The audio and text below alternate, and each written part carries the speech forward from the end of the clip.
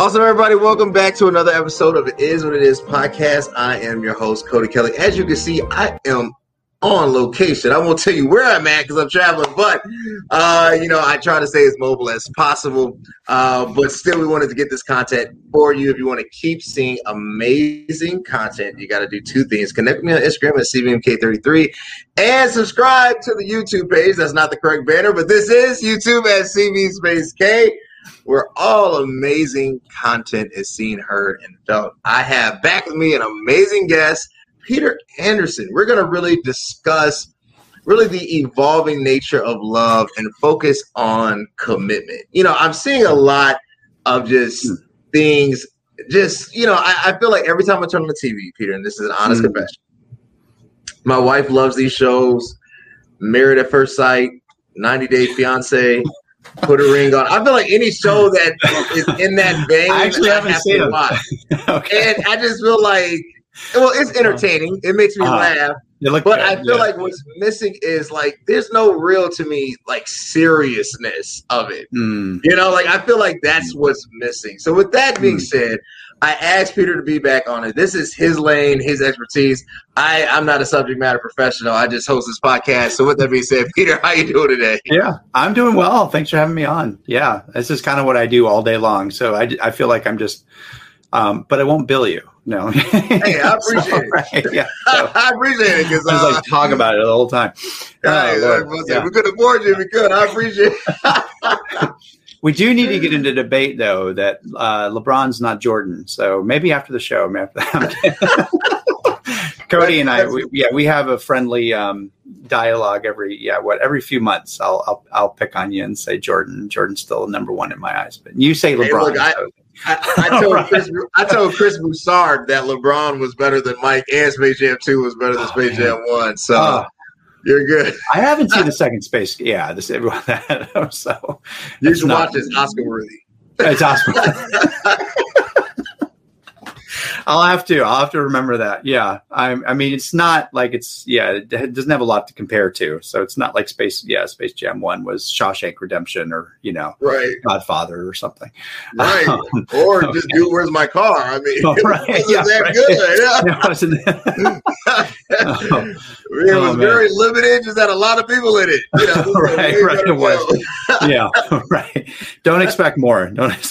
Yeah. Anyway. Okay.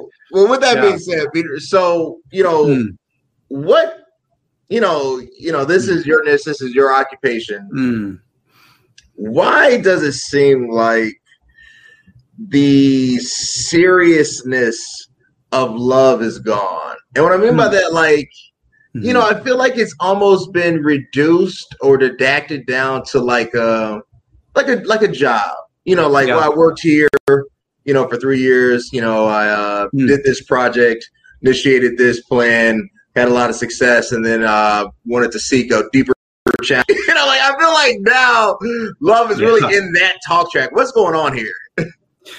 That's a great question. I think, love, a lot of people don't realize this, but I think you have a lot of evidence to break this up which is love is a verb more than just as much as it is a noun, and when you think of the two characteristics that really make any relationship work, and not just marriage, even friendship, it has to be built on knowing each other's world. And then after that, it has to be built on being able to pick up each other's bids for connection. So a bid for connection is as simple as, hey, did you see my text? And your partner turns toward it. And then being able to have conflict in a way that's honoring to one another. But what holds that house together, if I could put it like that, is you have trust on one side and then you have commitment on the other. And if you don't have commitment and trust, it's going to be very difficult to see a relationship that's going to be built on anything that's going to be substantial. And so I would say that's a great question, because I think those are two of the things that are often missing in relationships. And I would say the difference between the two is that, commitment, trust, I would say, is something that you feel. I can't, and sometimes trust can be affiliated with your past. Sometimes people have hard times trusting just because they grew up in a particular environment. Commitment, though, is something that you do, I would say. It's something that I remember one therapist put it like this. I think it was Lisa Lund. She's a Gottman certified therapist. And she said that commitment is taking your partner with you wherever you go.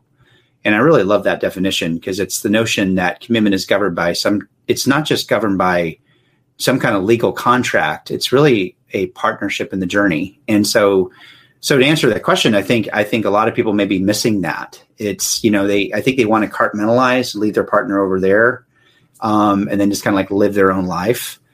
And that's not really a committed relationship. It doesn't matter where you are. Do you metaphorically take your partner with you? Maybe they're not even physically there with you, but when I walk in this room, my partner's here with me, and I think if you're missing that, it's going to be difficult to move forward. Yeah. I think that's fair. I've never heard that that difference, that differentiating marker between commitment and trust. That trust really is a feeling, and commitment is an actual placement. Yeah. That I think is a definitely nuance, because I always thought that they went hand in hand. If you were committed, it's because you were trustful or you had trust in the relationship. Yeah. Maybe it's you can be committed, but because the feeling isn't there, like trust, because it's an emotional trigger, the commitment isn't as strong, or maybe it's just not as pronounced, or maybe you can trust somebody, but because you've compartmentalized your relationship, all of a sudden there's I would say somebody's, I won't say being disingenuous, but it's like there's just a disconnect, right? Like, yeah, what? And I don't think it's as simple as error or sin or, some, like moral, disposition. I don't think it's always that simple, right? Like for whatever reason, and I don't know if it's just because programming or whatever, commitment as a whole is fluid now, right? And I think it's because, and I started it off with the job comparison. I think because when you have a lapse of institutional trust, somehow we mirror what we see, right? Like society isn't just what you see on CNN, MSNBC, Fox. Right. That gets replicated in the home too. Thank God. Yeah. Yeah. That's a good, yeah. And well, I guess I make that distinction too, because I've had couples that I'm thinking of one, and, she had huge amount of commitment, but she didn't trust him. He really trusted her, but he wasn't necessarily committed in the relationship, which is really interesting. In other words, he never thought that she would like leave him for another guy. Right. She was never going to leave him, but she didn't trust him, which is really interesting. So it was kind of, it was a very, in the very beginning, it's often why they're seeing me. I mean, in a sense, they're kind of keeping one another, together. But, often when you have those types of relationships, especially if she's very committed to the relationship. But if you ask her, do you trust what he's doing behind your back? She says, absolutely not. So that's what's kind of, it's interesting that relationships can be built on one or the other, but they're not going to last very long, that way. And, well, I should say this, I guess I take that back. There are relationships that do last for a long time. Maybe I shouldn't say they're happy relationships. There's a lot of suspicion. She's maybe always jealous of him, sometimes rightfully so.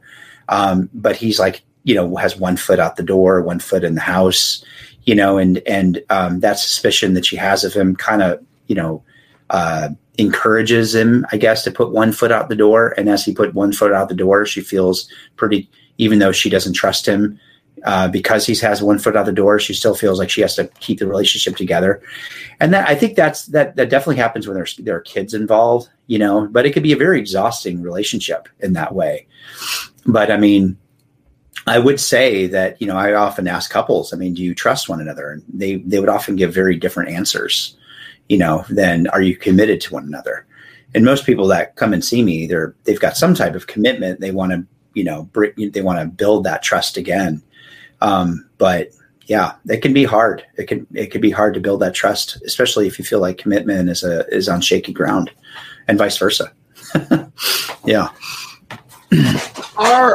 Are we thinking too small about commitment? And what I mean by that, like the average lay person, we think of it as faithful, not faithful.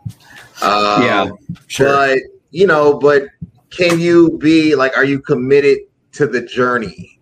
Mm-hmm. Something that I've been thinking of is, at what point do you settle? Right. Mm-hmm. Like, and what I mean by that, like, I think every strong relationship has to have a process, or that both parties have to come to a point that they're dying of something else. Like there's a settlement. Sometimes we see, we heard that settle word, and it's like it's taboo, like, don't settle, or it's, you're not getting what, you should get. But the reality is you can push growth too much, right? To the point that you grow and you might grow past, or you might grow from, or you might, like growth can be toxic at times. Growth can be cancerous, right? Like does in order for this evolution of commitment, does it have to be this stripping away process? Yeah. When you say growth can be cancerous, what are you referring to, in a marriage or in a relationship? Yeah. I think, as a millennial, so the millennial generation was taught to go big, right? Like everything has to be more, it's, where our parents was like, if you got a degree, you made it. Now it's like, you need 2 or 3 by 33. And, like now it's like everything's on steroids. Everything is more, is bigger, stronger, faster. Right. Right. So with that, it seeps in and you start thinking like, no, you're doing this, you're doing this. And it's crazy. I was having a conversation with my friends. I said, when our parents got to our age, they actually looked our age. And it's no shot at anybody, but it's like now, you get into your 30s and 40s, it's a different 30 and 40-year-old demographic. It's not what our parents, our parents was 30, 40 sweatpants, bear sweater, the sweater, the Chicago Bears logo, or your favorite football team. And that was life. And life was kind of just, came to a summation. They had their job they were going to be at for 15, 20 years. They were married, they had the kids, and then the next step was, retirement and that, but now it's like, no, we're going to start up this company. We're going to do this. It's like, it's all these added layers to the point. And I'm wondering, how do you keep surviving in this growth mode? Because it's a very selfish. It's cool, but it's a little selfish, right? So how do we handle growth? Yeah, you bring up a really good question. And I think there's, I think every religion in the world, whether it's, I'm a Christian, but I read up on a lot of religions. Buddhism in particular talks about, grasping for, the main reason for suffering is because people grab hold on things. I think you could look at that without being a Buddhist and say there's a lot of truth in that a lot of suffering when you just hold on to stuff so tightly. And I see that in my couples. I see that in my own life that I think we lack mindfulness. I think we're so focused on the future and on the past. Nostalgia is probably one of the most interesting, but also deadliest emotions that I often see in my office, because people will try to relive it, some kind of memory, and then they try to exceed some type of moment in the future, some utopia. And they're striving for that, and they never attain it, and there's never enough. And I do think that the heart is constantly wanting more and more and more. And that's really what feeds our addictions. And addiction is a lot of people think addiction is just by taking alcohol or taking drugs or addicted to sex. And it's actually not. We could be addicted to our thoughts. We could be addicted to this, this desire and craving of wanting more and more and more. And in the context of a relationship, you're right. It can be toxic because you're not present with your partner. You're present on the next thought. And so when your partner just says, hey, hey, Cody, look at what I got. Or hey, Peter, look what I got. I'm like, you're so focused, it's so easy to be focused on something that's not in the reality, which in the here and now is your partner trying to bid for some type of connection with you. And then we miss out on what's actually going on with that. And then next thing we know, those people are gone, and one of the saddest, one of my, I don't know if this is a diversion or not, but I don't know if you remember that song, Cat's Cradle, Cats in the Cradle and the Silver Spoon, Little Boy Blue, Man in the Moon. I mean, basically the whole song is about a dad always wanting more and more and more in his song career. And he misses his son's childhood. And then when his son is finally grown up, the dad wants a relationship with the son. And the son basically says, sorry, Dad, I'm doing a show. Don't have time for you. And the author of that song, I forgot who wrote it, but he died. He was actually a biography of his own life, and he died literally a few months or a few weeks after he wrote that song, and maybe a few years, I can't remember. But he never actually reconciled, And so that's a huge reality in what you're saying. We could just crave and crave and crave, and not really just be still with the present moment on this beautiful person that's in our lives, this intimate partner that's in our lives. And man, we're missing out, I'm not saying not to strive. I think it's great to strive. I think you and I, we want more, but there's a difference between wanting more versus being content and just saying, okay, this is enough for the day, and being present with my partner. And those are happy marriages where he could or she could just, no, kids go to bed, job goes to bed. I'm here for you, and it sounds really simple, but I would say most couples don't do that, just that by itself. And we're really unhappy in the process. Flush out nostalgia. So you brought up nostalgia, and I'm wondering, do you mean that we have a hard time letting go of the past, or we're trying to, or aging?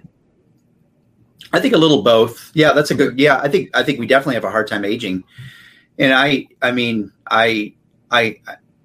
multiple reasons why that might be. I think we fear getting old. I think our culture often fears that, which is really interesting because every religion in the world, if I could keep bring up a lot of religion here, I guess, because I got to put my MDiv to use in some capacity. Other than get to but every religion looks at aging as an honor, as God's blessing on this person. As Proverbs says, the gray hairs is the sign of God preserving your life, and we are ashamed of our gray hair. But I think nostalgia just being just a longing for lost memories, longing for a past, and I think the older we get, we could really be stuck with nostalgia, especially if there's a lot of regret, or there's a lot of, man, I wish I would have done things differently. Or, and I see this sometimes in relationships. I wish I would have married a different person. I married him too young, and I wish I had, followed my dreams. And it's okay to look back, it's okay to look back and say, gosh, what could I have learned? But once you get caught up in that shame cycle, get caught up in just like, I wish I would have done this. I wish I would have done that differently. It really can be a toxic antidote or thing to the relationship, because then you start living in regret. And then when you start living in regret, you get caught up in this kind of, I almost regret being with you. And then I think in that case, in the context of a relationship, you're craving more and more and more for something that's just maybe not the person that's in your life. So nostalgia is not necessarily a bad thing. Sometimes we're called to reflect. As long as it's reflecting on, what I can learn from my past, hopefully we're always doing that.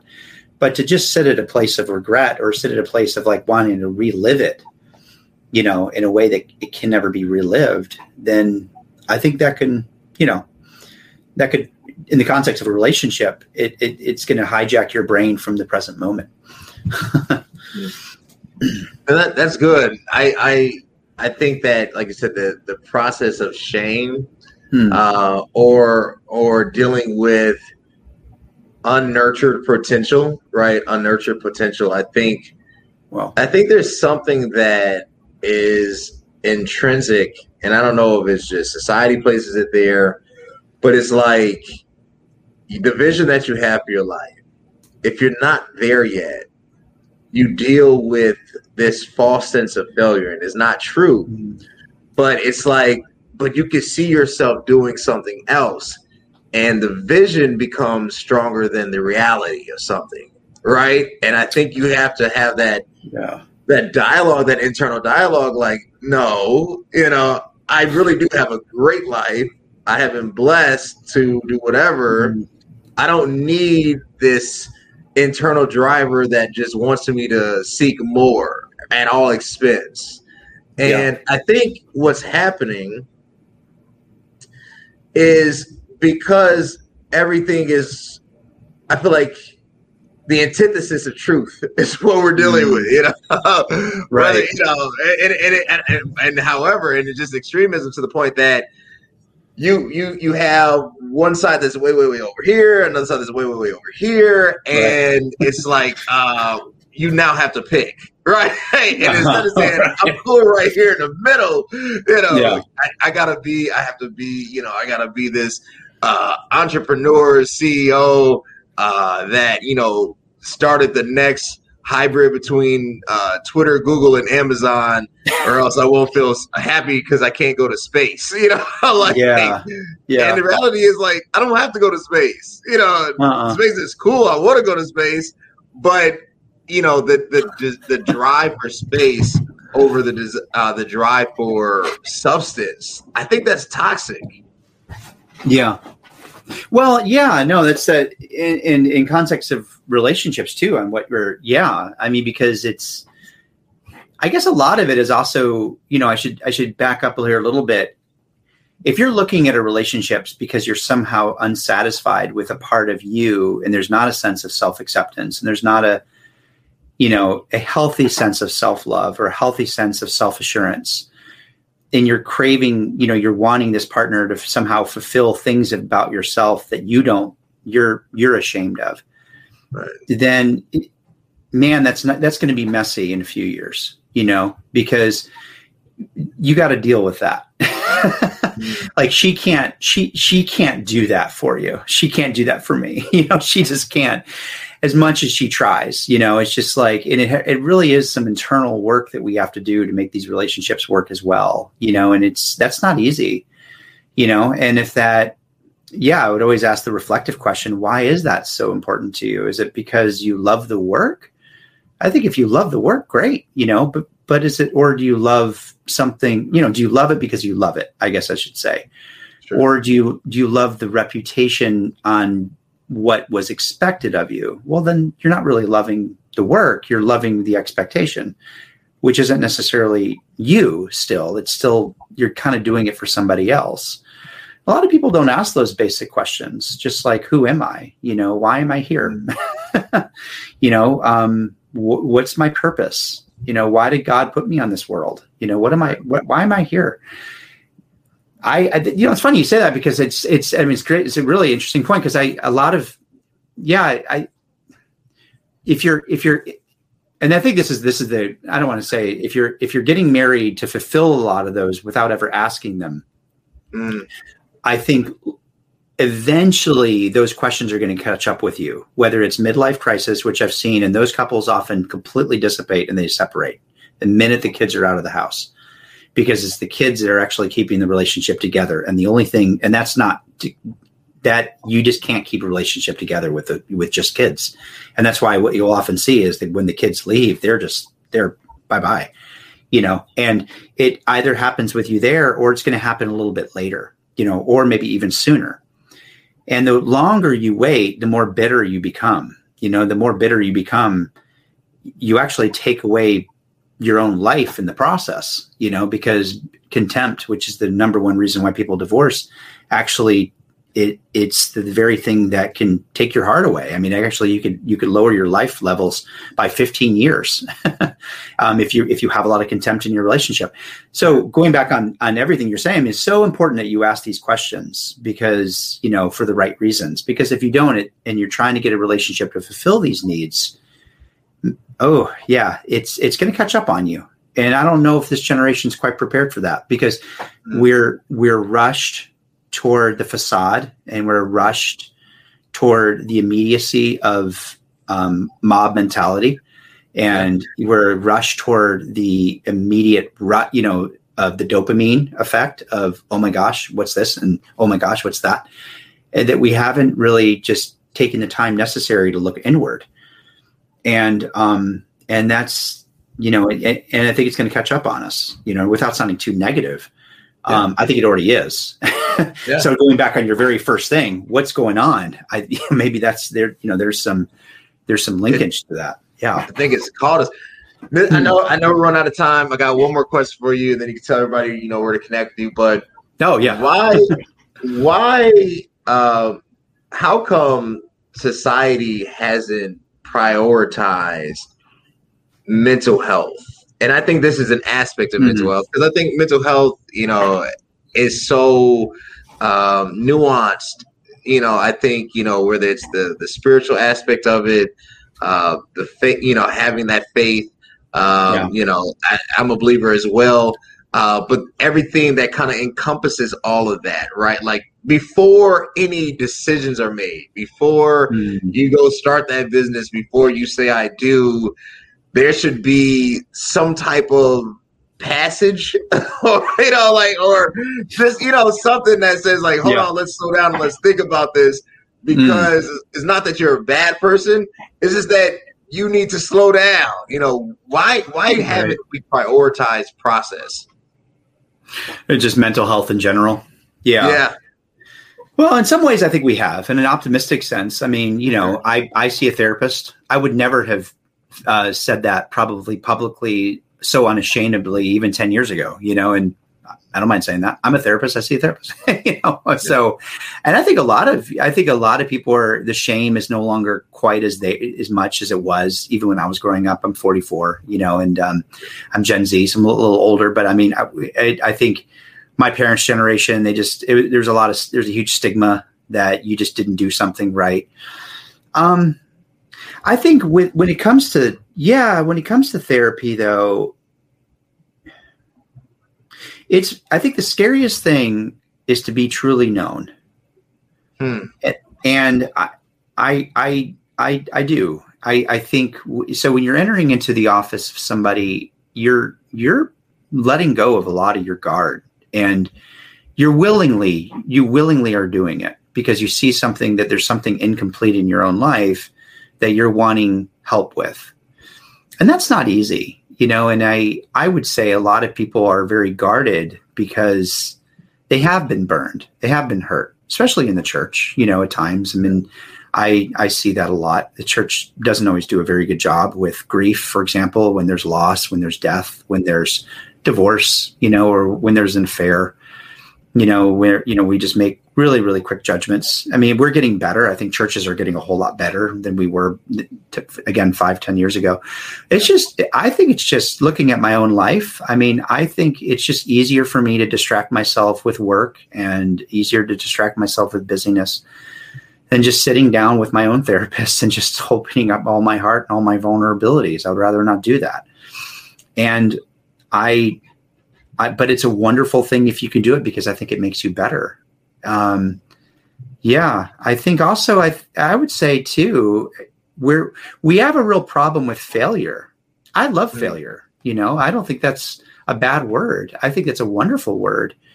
And it's taken me a while to really love that part of what I've, in my own life. And failure is just a way to do it again and again and again. And I see that with the disciplines that I do. And I have a lot of things that I do for, in my own discipline, whether it's piano, whether it's Brazilian jiu-jitsu. I love that. I mean, I do that. And whether it's running, I love to run, and all of those things that I do, I get my butt kicked all the time. And yet I'm better and better and better in the process.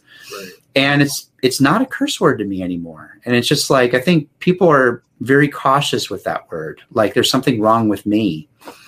No, this is just part of life. So you messed up on a relationship, okay. So you raised your voice with your wife. Okay. Yeah. Join the crowd. Okay. So you got defensive with the guy. So let's talk about the why. Let's talk about what caused that. Let's talk about, some of the deeper issues there,